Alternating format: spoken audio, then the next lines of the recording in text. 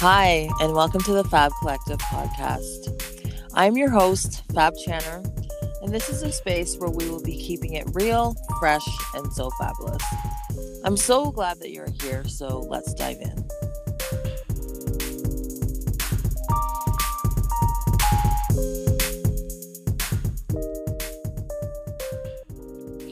On today's episode, we have the one and only Channer, my sister, Channer 2. Colleen is the legal name. We have her joining us again. Welcome, Channer. Thank you.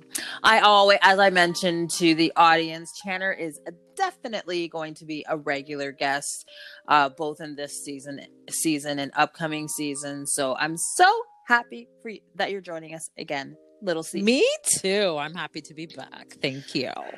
So today we have you joining us on our Unlearn to Learn series. And as for anyone, if this is the first time you're joining the podcast, welcome, extra special welcome. Mm-hmm. But this series is again about exploring more on the Black experience. So I'm speaking to my friends, my family, professionals, influencers, everyone within the Black community, and sharing some experience too, because this is about unlearning to learn, and that's what the name of the series is. So Indeed. Channer is back today. We're going to dive into a specific topic within the Black experience. So I guess I'll just open up with one question, and that's for you, my dear sister. Mm-hmm. Malcolm X said that the most disrespected person in America is the Black woman. The most unprotected person in America is the Black woman. Mm-hmm. And the most neglected person in America is a Black woman. And that was many years ago. So I think both you and I can agree that while some things might have changed, that is a sentiment that still rings true in this country and across the border. Again, our country, if you're listening internationally, we are located in Canada. Mm-hmm. So I can keep this open-ended. How have you seen this reflected? And I know that it's probably been reflected in many ways, Channer, but can you give some, or can you share on some of the ways that this has been reflected in your life? Well, yes, obviously. Yeah, I can. That's a very very loaded statement. Yeah. But just like what you said, it certainly rings true. And it's definitely, it resonates with me because it's how I have felt for a large portion of my life. Whether it's been, either overt or covert. It's just been something that you've just kind of felt in the back of your mind, walking around, not necessarily wearing it on, like you wear your heart on your sleeve, not wearing that whole I'm disrespected thing on your sleeve. Like, that's not how it is. You just kind of feel that it's something that you just live with, and something that you kind of just feel, because it's so, unfortunately, just like how prevalent. Just like how systemic racism is ingrained in society, this is a part of systemic racism, systemic anti-Black racism. It's just kind of one of the things that goes along with it, unfortunately. So yes, definitely that I can definitely lend to, this conversation, and saying that, yeah, that's something that I've experienced in my life.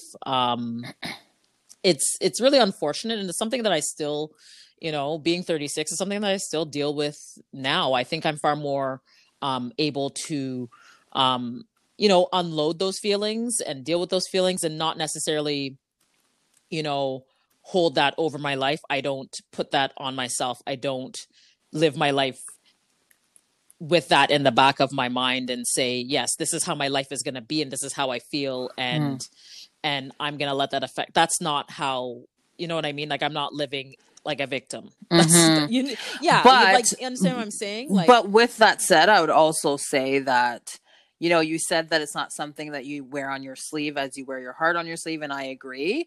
But I think it's important to also note that Black women and I'm not going to speak for all of us, but for me personally, and I'm sure you share the same sentiment, Channer, is that we also don't want to wear it on our sleeves out of fear of feeding the stereotype of angry Black woman. So as much as Exactly. we feel Yes. it, we don't even feel like and like you, I have felt this a good portion of my life as well, like a good portion. And even as, as a young Black girl. So feeling the angry Black woman rhetoric and the disrespect that Black women receive as a child, feeling that, because seeing it happen to mom as well. So I think it's important that, we definitely don't play the victim, but there's also something to be said. It hasn't been very easy to speak about it because people will very quickly say, oh, you're just being an angry Black woman. And because people don't necessarily understand, I think it's a topic that you can't really relate to unless you've lived it. Like you really can't. I know there's women's issues, but there's also Black women's issues. That hashtag Black girl problems, this kind of goes underneath that umbrella of hashtag Black girl problems. Like it's certainly, not easy being a woman, for certain reasons, in society. And we've come such a far way, for women's rights, women's lib, feminism, stuff like that. But then being a Black woman on top of that, it just adds a whole other element to the mix that, I think that's something that's been very much overlooked. People don't really understand that. And just to kind of give some, background about me, I grew up in Ajax.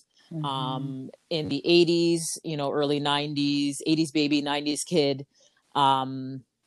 Very, Ajax back then was predominantly white. We went to a predominantly white school, elementary and high school. However, in high school, there were far more, cultures being integrated into high school towards like the later 90s, early 2000s, but still predominantly white. I'm like, still. Not far more. I'm going to say like a solid 10%. Yeah, but still more so than our elementary school. Of course, yeah. Grew up in, a very, very small family. It was just, we call ourselves a tripod. It's just me, my sister, you, and mom.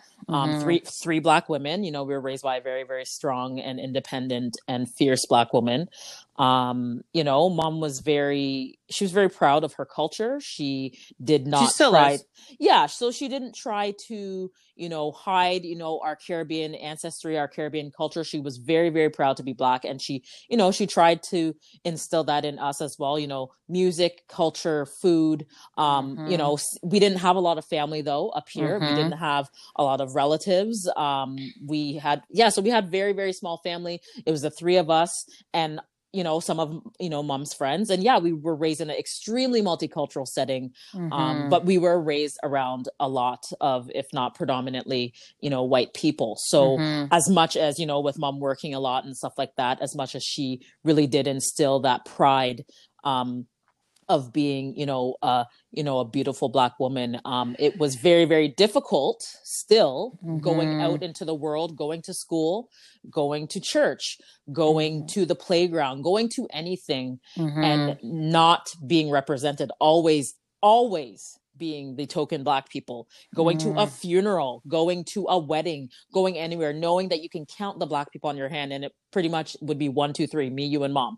Yeah. And that's, living like that, always kind of feeling like the odd duck out, the odd person out in your peer group, just kind of growing up, not feeling like you belonged. And then, seeing, beauty standards, like stuff like that, not really believing that, I'm not really pretty because, I don't look like all the rest of these girls, little boys not wanting to talk to you, little girls not wanting to be your friend because you can tell that they don't grow up around other Black people. They only see you at school, but if they go home, there's going to be no other Black faces there. So, just having that, trying to integrate yourself into this world.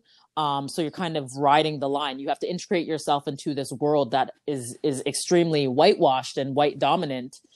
And then also coming home to a Black household and trying to, be proud of your culture and be yourself and proud of your food and the music and all that. And then having to put on another hat when you go to school, when you go to the store, when you go to play sports and stuff like that. It's just, it was very, you have this kind of cultural identity thing where you're just kind of, I don't want to say confused, but you're just like, No, but you're you just, are. you're caught between two worlds. So whereas no one at home is telling you to be ashamed of who you are, The world is.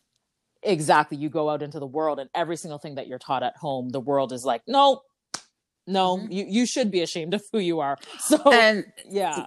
yeah, and honestly, like, we have to, because we're speaking about it as 30-something-year-old women, but you also have to remember from the perspective of a child, like, of course it's confusing.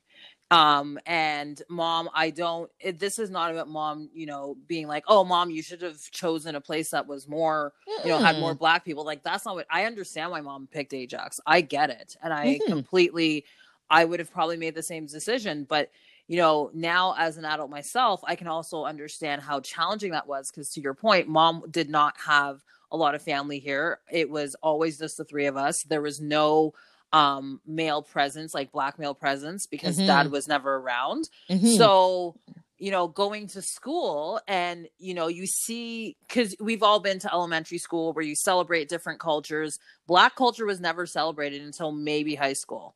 Yes. And in elementary school. So I'm like, oh, okay. Like, my mom tells me I'm this, and, we're raised in this home, but then when you go to school, it's like, nope. And that is where the code switching it immediately happens. And then when you think about 0 to 5, like, we are in that theta brain state from 0 to 5. And I believe 0 to 10 as well, or 5 to 10. But we are absorbing everything. And that is like that is like the foundations of building who we are. So you have that. So again, in Ontario, because, with me living in Alberta as well, we were in elementary school from grade 1 to 8. There was no split at 6, like 1 to 8. So that's 8 years, with your peer group, being socialized as to what is acceptable and what is not. And at the end of the day, being a black girl was not acceptable. Period. It End wasn't. of story. Exactly. As a 30 something year old woman, I remember distinctly getting bullied when I was I always say the English side before I moved to the French side, distinctly getting bullied because I was black. Yeah. And I was in grade 1. Yeah. So what are you, 6 years old in grade 1? And I remember that, like I can remember that memory. I remember what I wore, everything. Right. So. And I think that's like something we touched on in the I Still Can't Breathe episode, the bullying that we experience and the difference in treatment that we experience at the hands of, the school administration and certain children at the school as well. Like, it's something that we both experience. So yeah, while we're getting that love and that, enforcement of, pride and love from our mom at home, you go to school and that's how you treat it. It's just, like I said, it's two different worlds, and which one is going to kind of win you over wherever you spend most of your time, which, your formative years, most of our formative years were spent in school. So, it was really tough. And I do distinctly remember, I don't think I mentioned this before. We had one teacher, you and I both had her. I had her in grade 5, you had her in grade 4, I believe. And I'll never forget when she, and apparently she had done this with other black students in the school, the very few black students in the school. But she pulled me aside one day and I don't think it was just me, but she told me, she said, I remember I was one of her best students. And at that point, I didn't think that I was a good student. I didn't think that I was intelligent. I didn't think that I was smart. I didn't think that I was really good at anything. I had never really been lifted up academically in school. I was labeled as a girl with an attitude, even though I was traumatized, but I was labeled as a girl with an attitude, all kinds of other things. So this was the first time a teacher actually was relating to me in a very, very positive light. But she was strict. I didn't know. I just assumed she didn't like me. But no, she said, I am harder on you. She's just like, you're one of the very few black students in this school. She's like, things are going to be harder for you than it is for these other students. And she basically told me, she's just like, you need to be better. You need to work harder. You need to be smarter in order for things to be good for you. And I'll never forget her telling me that. And and it was the first time it was like that speech, but in the same speech, she was saying how, you know, I was so smart. I was so bright. I was one of her best students, and she wanted me to be successful. And these were the tools that she was, you know, telling me in order to be successful. And she was a Black teacher. She was the only Black teacher in that school. And she was the only teacher that's ever had a conversation about that with me in my entire schooling, like from K to OAC. I had never, ever had a teacher pull me to the side. OAC PS is grade 13. That no longer exists. But yeah, yes, she was the only teacher that ever had that type of conversation with me. And it was the first time. And that's when if you remember, that's when I really started to flourish in school. That's when I really started to do better. I was good at sports. I started to do much better academically. And honestly, all it takes is someone to believe in you. But you just didn't get that. You didn't get that encouragement. You got the bullying from the students and from the teachers, but you didn't get any of that encouragement. So it was, that was a really, really important turning point for me in my life. But yeah, just growing up, dealing with these types of feelings. And it's sad that it started at such a young age, but even in terms of, liking boys or anything like that, I remember being younger and having crushes on certain guys, and, people would make fun of them because I liked them. It would be cool if the pretty little white girl would have a crush on them. That would be okay. Yeah. But me, I distinctly remember someone saying, "Oh, I think I like Colleen," and they got made fun of. Yeah. Because it was so funny, and they were just like, ew, gross. And it's not like, it's, you know what I mean? It's not like I was like this, like, I hate to say this, it's not like I was like this, like I looked awful and I was just like, you know what I mean? Like I was a nice girl. I was good at sports, all of those things. But the prospect of someone having a crush on a little Black girl, ew. But then they'd be like, oh yeah, I like such and such. Oh yeah, she's so hot.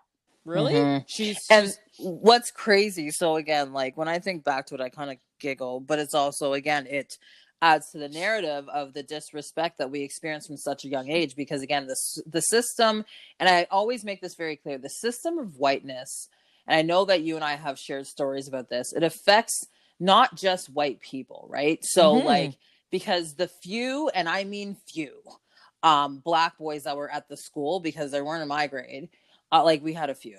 I know I had two, I should say. And again, with us being in the French class, like we followed each other all the way up to grade 8. But the few that were there, it was, for them, it was bad for them to pick the Black girls too. Oh yeah. Oh, they would never. And I know that we're talking about, because I had a crush on one of them. And again, like that would never happen. When you think about, again, like we're talking about us being like 13 max, but again, like when you're in elementary school, going out with a boy is such a big deal. I remember just basically settling and being like, I know that no boy is not going to like me, so I might as well just be like a friend, because I didn't even bother. I was like, I am tired of being made fun of and like targeted, and I do not like the pain of rejection is so, especially when you, like, if we think back to puberty, not to say that doesn't affect us now, it hurts. And I'm like, I am tired. And I was like, and I still am, the world's best matchmaker. Because I'm like, I'm going to live vicariously through my friends. Because like, I love, but I just was like, I'm not even going to try, because, and that followed me through till high school. My first boyfriend, like real boyfriend, a guy that was proud enough to say that Christine is my girlfriend, I was 19. And that's like, people are like, what do you mean? I'm like, no boyfriend status. I liked one guy in high school for 5 years, and it was a waste of my life. But but again, it was always, and again, am I upset with my guy friends? It's not that, but it's just, it's such a mental, like, it's so confusing, because you're going through, so you've spent 8 years in elementary school thinking this, and now you get to high school and you think, okay, high school's gonna be so mature and so different. And it just continues, and you just keep on thinking, when is this gonna end? Will it end? Yeah. And when I think about now, with us being in our 30s, and a lot of it hasn't changed, like now we're things are starting to change a little bit, and when I mean change, like discussions like these are happening more and more. But it's going to take some time, because what people need to understand is that, again, as Channer has said, we grew up in a predominantly white neighborhood, and we're going to talk about this after the break a little bit, and we'll talk about this in future episodes because I know it's a long,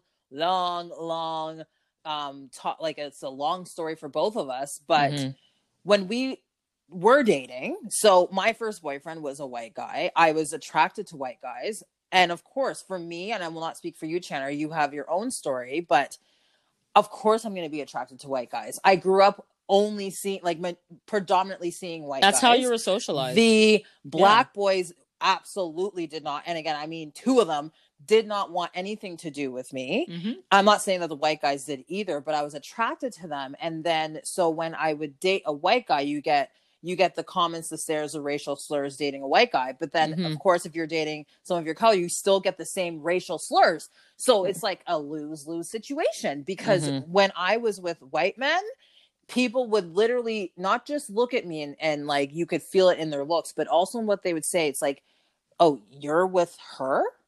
As if I am the worst choice.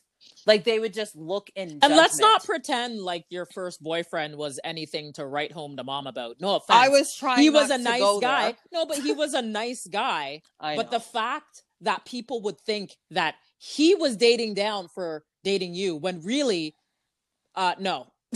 That was the other way around. And it's not to say that you're better than him or anything, but in terms of the type of young woman you were and the things that you've accomplished in life and all of those things, anyone would be proud. Any parent worth their salt would be proud that their little boy or their son would be dating someone like you. Anyone would be proud. Shanna. Thanks, like you're, you know what I mean? Like, anyone would be proud of that. But simply because you are a black female, oh my God, how could he do this? Why would he date you? And I'm just like, wow. I'm like, so you can't be a prize. All they see is the black girl, and that they just see means, a popper. Exactly. And immediately they're just like, oh, well, that's awful. And it's so disgusting that people's brains are wired like that. It's the same thing with the standards of beauty. Us never, or I won't speak for you, but for myself, never believing that I was pretty or pretty enough. Just like how you said, never even tried to date anyone. I never tried to date anyone because I knew that I was never going to be perceived as the beautiful one or the pretty one or the, I was popular because I was good at sports and I was friends with a lot of the guys, but that's it. There would never ever be any line crossing, nothing like that. And when it was hinted that someone might have had a crush on me, they were made fun of, because how could you have a crush on her? Why don't you have a crush on one of these other girls that were white? But why don't you have a crush on one of these other girls, but not her? And this was a theme that started, like, I remember the first time that happened, it was in church. Someone had a crush on me and they got teased I was there. Exactly. They were teased mercilessly. And this stuff happened throughout elementary school and then even into high school. And then I just gave up, and people were like, oh, you know, like, why don't you, or the best would be like, oh, well, you're black and he's black. Why don't you guys date? Oh God. Well, it's a match made in heaven. I don't know anything about him. He doesn't know anything about me, but we're both black, so we should date. We're the two token black people in the school. If you're not dating, remember the joke in high school? If you're not dating, then they're your cousin, because that is literally what people thought. It's like, or do you I would know get him? it all the time. Do you or if know it'd him? be like a new black guy coming to the school, like transferred in from like Northside, they'll be like, oh, you should date him. Are you for real right now? Do you even know him? Do you know anything about him? Do you know if we're even compatible? Oh, I guess we're both black, so we should date. Like, it's just 100%. But it was just so ridiculous. That also comes from, like, when you think about breeding, like actual breeding from slavery, like this is the thing. These thoughts are not new. You know what I mean? Like, this is so deeply ingrained and indoctrinated. People are doing things they don't even realize like how deep this is. No, they don't. These thoughts aren't coming out of nowhere. And when you're talking about me dating, so when we think about exchange theory with sociology, usually with exchange theory, women tend to marry up in status with their men, you know, in age. And again, that's classic exchange theory. Well, I had it backwards because, again, my self-esteem was so non-existent. I'm like, and you know this. And you and Mine Candace too, girl. And Mom have talked to me about this, like, in my dating days. I didn't date often. And so I was serial monogamous, and I usually with people, and again, this is no shade to them, but usually people that were of, you know, lower education. I would always say I'm not going for looks, I'm more going towards their heart. And while that is still true, I wouldn't necessarily be fully attracted to them physically, but I would settle because I'm like, at least they'll stay with me, at least I'll be Yes. good enough for this person. So Yeah. I flipped exchange theory because I'm like, and I would say all the time, like the guys at the club or like the people that would be like, oh, you're cute and stuff like that. I'm like, absolutely not, because I was protecting myself. I'm like, I know you're just going to, and I know that people are like, well, that just happens to women. I'm like, you have to understand, yeah, that happens to women, but it is a whole different ballgame with Black women. Like, what is going through our mind? Like the anxiety that I would feel going, not even before dating, anxiety. And we touched on this and I still can't breathe. Going to my white friend's house and mom houses. Like, so mom didn't allow us to go to a lot of people's houses.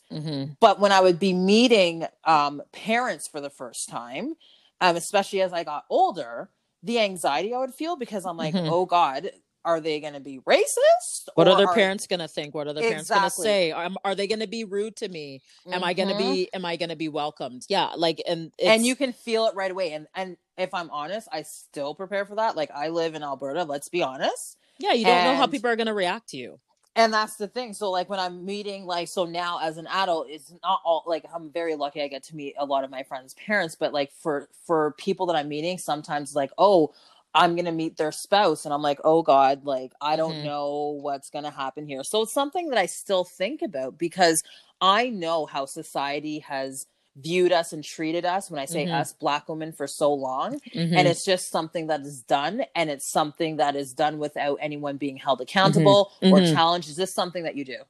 And it's interesting because you know, I have friends from multiple races, and I remember having distinct conversations with, you know, certain girls that are just like, I don't get that. Like, I don't know what you mean. Like, how come, like, how, I don't understand, you know, the self-esteem thing and all this stuff. And I'm like, do you understand that we live in a world where standards of beauty, and you as a woman, as a person, you are viewed as the gold standard.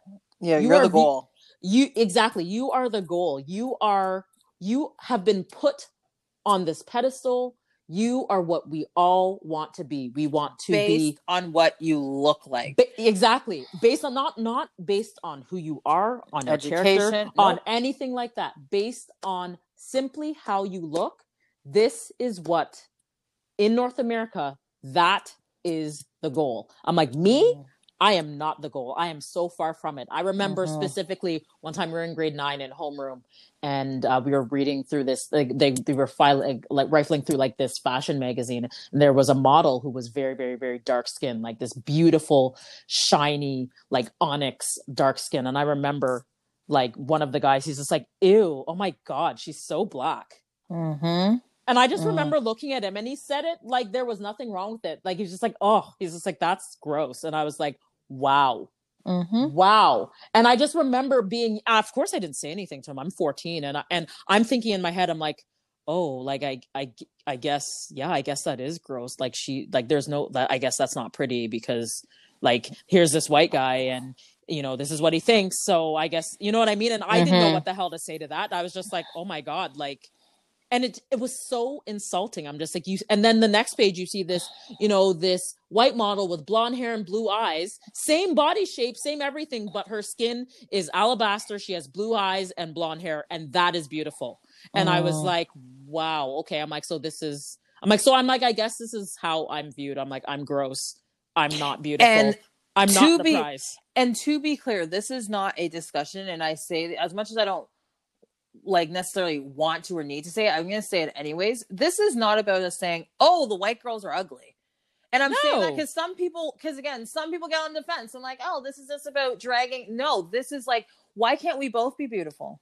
Why can't standards of beauty, and not just both, why can't we all be beautiful? And that might sound cliche and cheesy, but look around. No, but it's really look at TV. Like, let's go back to TV and media of the 90s. It's starting to get a little bit better with the diversity that we see in Netflix, and that was before the Black Lives Matter movement. I remember there was an interview with Shonda Rhimes where she's just like, if Netflix was kind of in around when Scandal and Grey's and all of them started, like she probably would be on that platform just because there's a lot more freedom, and she can, because there's limitations that even when we've made it, we still have restrictions on how we can conduct ourselves. But when we talk about representation, this is what we mean. It is so hard growing up in a world where you don't see Black women portrayed as being successful or beautiful. And as much as you might get that at home, it's so hard when you go out into the world and you try to keep your head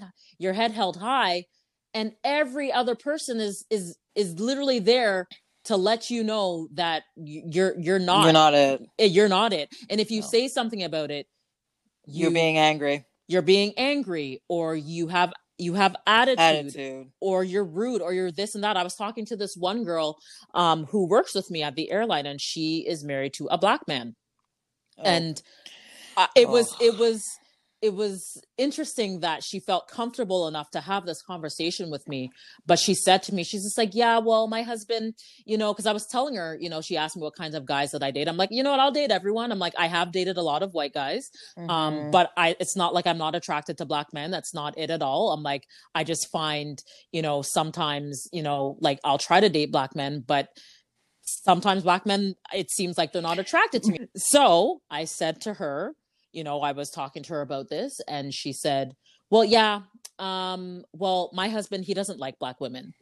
And, and I was like, oh, why is that? He's just like, well, he just, he thinks that they're just really loud, and, they have a lot of attitude, and, he just doesn't like, all the weaves and like stuff like that. And she said that to me, and I was like, that I'm a Black woman, right? Like, we're talking face to face right now. And you are very comfortable saying this, like literally dragging down Black women. And you are quoting your husband, who is Black. And it made me so disheartened to hear that this is what a Black man thinks of a Black woman. And he has now lifted you up and said, this is the standard that I want. And I cannot find that in a Black woman. He doesn't like Black women because of all of these things. So this is what he's married. And I'm not saying that there is anything wrong with her. She's a beautiful girl. She's really nice. But I was like, wow. I'm like, of course, people are going to think that about Black women if Black men also think that about Black women. It was such a discouraging moment for me. I was just like, wow, okay. So I'm like, so everyone thinks this about me, not just white men or men who aren't Black, but Black men think this too. I'm like, cool. And again, not all Black men, but again, that just goes back to the point of when we live in white supremacist systems, and, we've talked about whiteness, it's going to affect a lot of people. And you had said something at the beginning of the conversation when you're like, you decide which side you basically is going to win, like if it's like the Black side, like when we're being raised, versus the white side. And I honestly feel like it's the side in which we adapt to survive. But without, again, trying not to sell out to our roots, and then feeling, because again, the fact, like earlier, like, you feel like you have to justify, and you do it. I hear you say it a lot, and I get it, Channer, but you always feel like you have to justify your personal decisions of who you have to date. Well, as a Black woman, there is a very, very, very, very strong double standard. Like growing up, you and I both saw there were a lot of Black guys that dated girls who were white or girls who were not Black. And it was never really discussed. It was just something, maybe within their relationships, things would happen, but no one would say anything to them overtly. For me, I remember I was talking to a friend at a bar. I was talking to a friend. Him and I were not dating. I was talking to a friend who happened to be white at a bar. And I had some guy say to me, oh, do I have to bleach my skin to talk to you? Oh my! And this is where the gaslighting comes in. So like, we are damned if we do, damned if you don't. Exactly. And it's like, so we just live on solo island, because again, it's like, I have to justify if I choose to date outside my race. But when I try and get, and again, I'm speaking very specifically to my situation, and you're speaking to yours, but I know that this is a situation for many people. Like in the United States, like a Black woman dating, especially a white man, is so frowned upon. A lot of people are like, how dare you do that? like, know your role, know your place. And then people start talking about, yes, are you going to face issues if you are a person of color dating, period? Yes, in this Mm-hmm. world, you're going to. So, Mm-hmm. as I said before, if you're dating someone who is another person of color and you're a person of color, people are going to say stuff. And if Mm-hmm. you're dating someone, again, you hear things like, oh, you shouldn't mix races and da da da da. Fun fact, we're all of mixed race.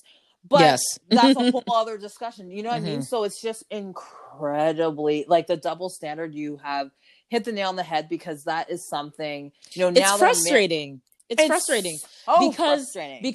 I found in high school, because we learned to assimilate with both different crowds of people. Sometimes I felt like I was not black enough for some of the black guys, and they wouldn't want to talk to me. I was, oh, you're stush, or you're whitewashed, Oh, girl. or you think that you're white. And then the white guys wouldn't talk to me either. So I'm just like, well, who am I going to talk to? I'm like, no one wants to talk to me. I'm just like, I don't understand what I need to do here in order to be relatable, because apparently, and it's interesting because a lot of these kids, they grew up in the same type of environment as us. However, it's almost like, you felt like you needed to be quote unquote extra black in order to be supportive of of your the black blackness. community. Exactly. And I'm just like, well, what does that mean? So because I'm an academic, because I have friends who are not just black, because I get good grades, because I do all of these things, because I'm not sitting playing dominoes with you at the top of the cafeteria and doing all this stuff, because I choose to go on student council, and because I choose to do all these things, that means that I'm whitewashed and that I think I'm white and all these things. I'm like, to you, and it's sad that the black community has also been whitewashed into thinking that black stereotypes are what black people are. And it's so awful. I'm like, these are high school aged kids, and they think the only way that they can portray themselves is to behave in this way. And if I'm not doing that, that means that I'm a sellout. And I'm a sellout, and that I'm whitewashed. And I'm just like, no. I'm like, you can be black and be a range of other things. I'm like, the way that I behave, the things that I do with my life, doesn't make me any less black than you. And it's so sad that there has to be this division where you can't just live your life and be who you want.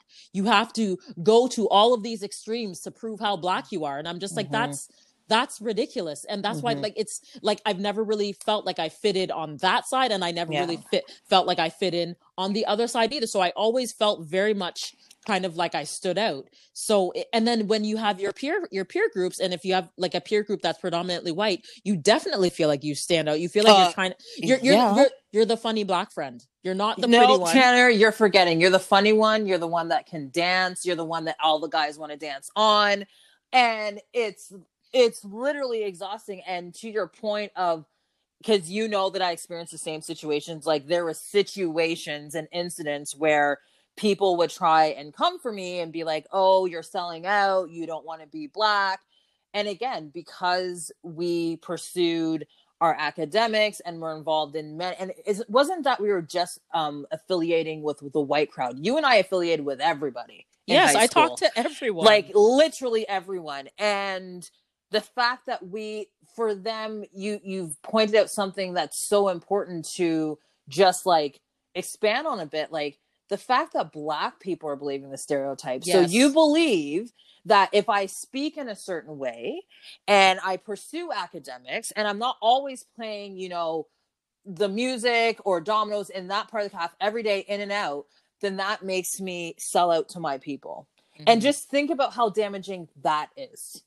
And this is where I tell people, like, this is such an issue. This is such a tightly woven issue, and we are just taking it one strand of thread at a time. And I think for you and I, one of the reasons why we didn't necessarily assimilate or we didn't appropriate to those types of behaviors was because being young black children growing up in Durham region with policing and things like that, our mom was very, very concerned about, how we would be perceived as young black children. She didn't want us to be labeled as kids with attitude or anything like that in the school. She worked in the school board, and she knew how racist things were in the school board. So she wanted us to behave in a certain way. She wanted us to act in a certain way. We were raised in a very strict Christian home. There were certain things that she wanted us to do in order for us to be successful in life. And she knew that certain stereotypes that we would prescribe to would hinder our success. So yes, does it mean that we thought that we were better than people? No, our mom just wanted us. She wanted better for us. So because of that, there were certain things that she wanted us to do and certain things that she didn't want us to do. And I think every single Black household has had that conversation with their kids. Don't do this, do that. Don't do this, do that. You don't want people to be viewing you in a certain light. If you want to do this, you need to do that. Like every single, Black parent has had that conversation with their young boy or their young girl about things that they should and should not be doing in order to be successful in this world. And it sucks that it's a conversation that has to be had.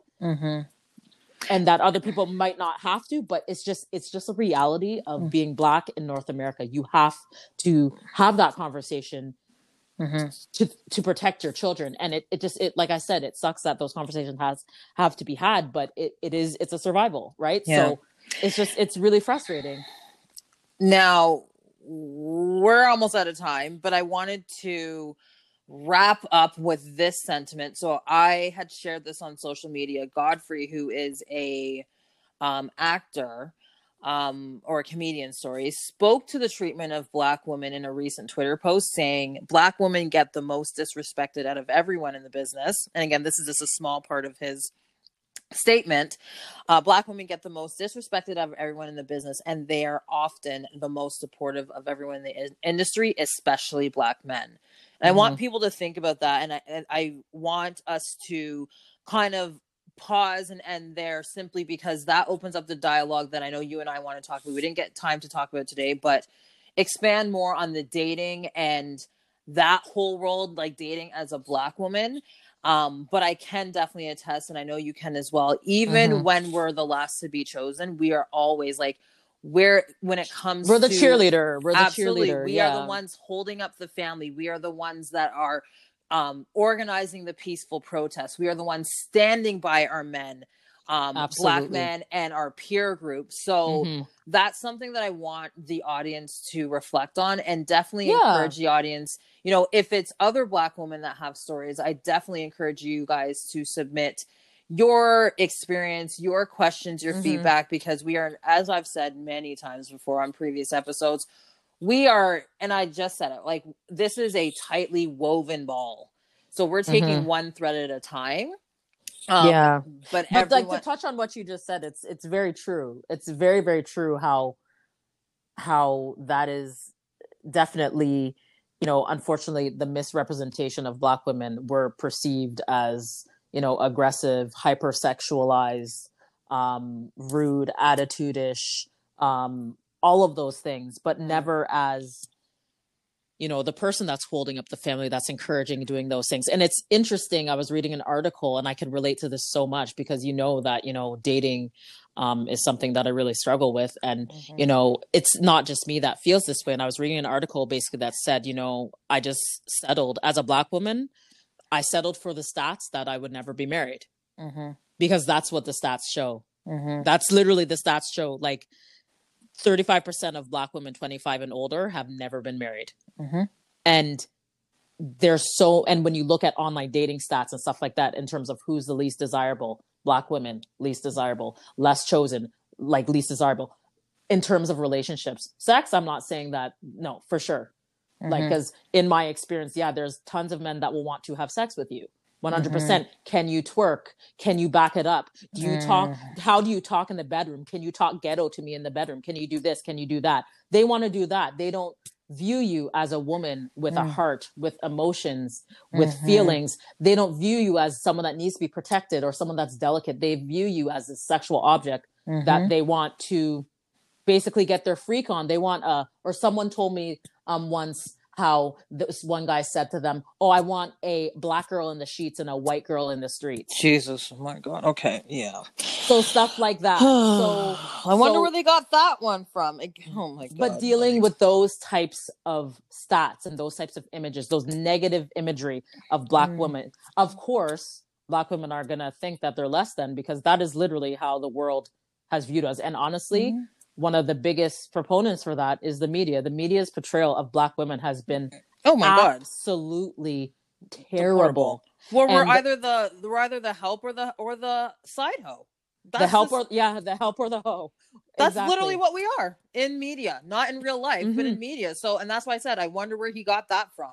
And it's exactly. And it's ridiculous to think that Black women are so different because of this, that, and the next. And maybe we're different because of, we carry around a lot of battle wounds, a lot of scars for the way we've been treated in society. Absolutely. Those things can jade someone, and that type of treatment hurts and it takes its toll. But in terms of us not being lovable, not being, worthy of protection, not having feelings, literally of us being more than just sexual objects.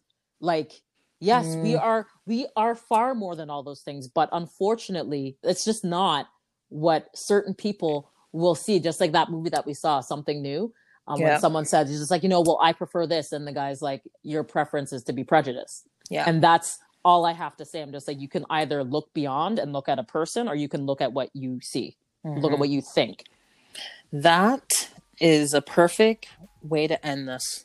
And when I say end, it ends this episode. But again, this hopefully opens up people's mind to think about things a little bit differently. Next time you see a Black woman, observe what you're thinking right away, because it happens so quickly, right?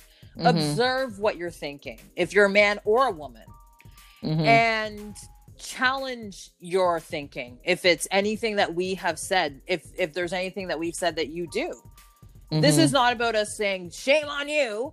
This is us bringing light to our very real experiences. And I'm very much looking forward to diving in even deeper, because if you guys think that we have even scratched the surface when it comes to, the Black experience, specifically Black women, and of course Black women in dating, oh my gosh, we have so much more to talk about. So Channer, thank you again for coming on and absolutely sharing. I know that this is not easy, but you and I have done a lot of work individually, and it's helped us because, as you know, like, this is the first time that we're saying this. This will be the first time a lot of our friends are hearing it, quite frankly. But I appreciate, as much as I know you've put in the work to be able to get to a place where you can share this, I still appreciate you sharing this, because this is very personal. This is very vulnerable. This is not easy. And it can be very triggering, right? Because this is your real life and this is my real life. So thanks, Channer. No problem. As always, if anyone has any questions, as I've said, for either my sister or myself, please submit them via the voice messages. And if it's not questions, if it's feedback, similar experiences, we're here to listen. So definitely submit those via the voice message section, and just specify if you want them played on the show or not. You can also submit them to me via DM on my Instagram, which is at the Fab Collective. And on Twitter, it is at Fab Channer. Channer, if you want to share your Instagram with the audience, go ahead. C2 416 on Instagram. Yes, and you should give it a follow, because she's a delight. I'll include all of this in the show notes as well. As always, we love your support. Wow. So don't forget to subscribe wherever you listen to this podcast, and share with friends and family. Thank you again, Channer. Thank you. Absolutely. Thank you. Of course, babe. Thank you to everyone for tuning in to today's episode. As we said, we're not done yet. The discussion continues, and we hope that you will join us in future discussions. We're glad that you joined us today. So thank you, and we'll see you on the next episode. Bye. Guys.